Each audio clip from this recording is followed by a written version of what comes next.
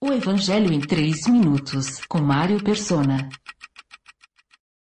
Maria não se desespera e nem duvida ao ouvir da boca do anjo a notícia de que ela será mãe do Filho de Deus e futuro rei de um reino sem fim. Deus a escolheu e a preparou para esse momento. Ela teria o privilégio de ser a mãe de Jesus, mas antes Deus achou por bem avisá-la de seus planos. Este é o modo de Deus agir. Embora nem sempre nós possamos conhecer todos os desígnios ou compreender aqueles que nós conhecemos, Deus gosta de se comunicar conosco e contar aquilo que acha importante nós sabermos. Ele fez assim quando o próprio Jesus, muito tempo antes de nascer aqui em um corpo de carne, apareceu em forma humana a Abraão, acompanhado de 2 anjos.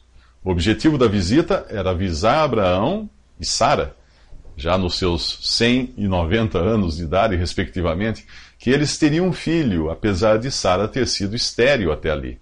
Ela não pôde deixar de rir da notícia, sendo repreendida pelo Senhor. Ele disse: existe alguma coisa impossível para o Senhor? Mas a visita ainda não tinha terminado. Abraão teria uma prova de quão perto e acessível é o Senhor daqueles que são seus e têm comunhão com Ele. Então o Senhor disse: esconderei de Abraão o que estou para fazer? O que ele estava para fazer era destruir Sodoma e Gomorra por causa do nível de iniquidade que os seus habitantes tinham atingido. O Senhor não só dá a Abraão uma informação privilegiada, como permite que ele interceda pela população.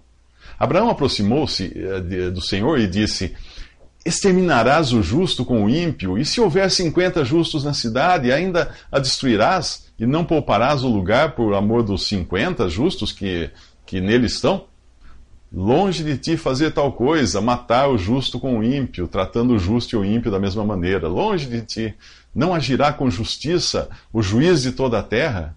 Respondeu o Senhor a Abraão: se eu encontrar 50 justos em Sodoma, pouparei a cidade toda por amor a eles. Abraão foi reduzindo o número de beneficiados por sua intercessão: 45, 40, 30, 20, 10. Sempre recebendo do Senhor a garantia de que não destruiria a cidade se encontrasse aquele número de justos. Infelizmente, para os habitantes de Sodoma, a intercessão de Abraão parou nos 10. E Deus encontrou apenas 4 pessoas em condições de serem salvas da destruição: Ló, sobrinho de Abraão, sua esposa e 2 filhas. Por confiar no anjo Gabriel e no Deus acessível que o enviara para avisá-la que ela será a mãe do Filho de Deus, Maria sente-se à vontade para fazer a pergunta que não quer calar.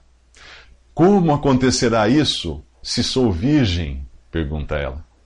Nos próximos 3 minutos, o anjo responde.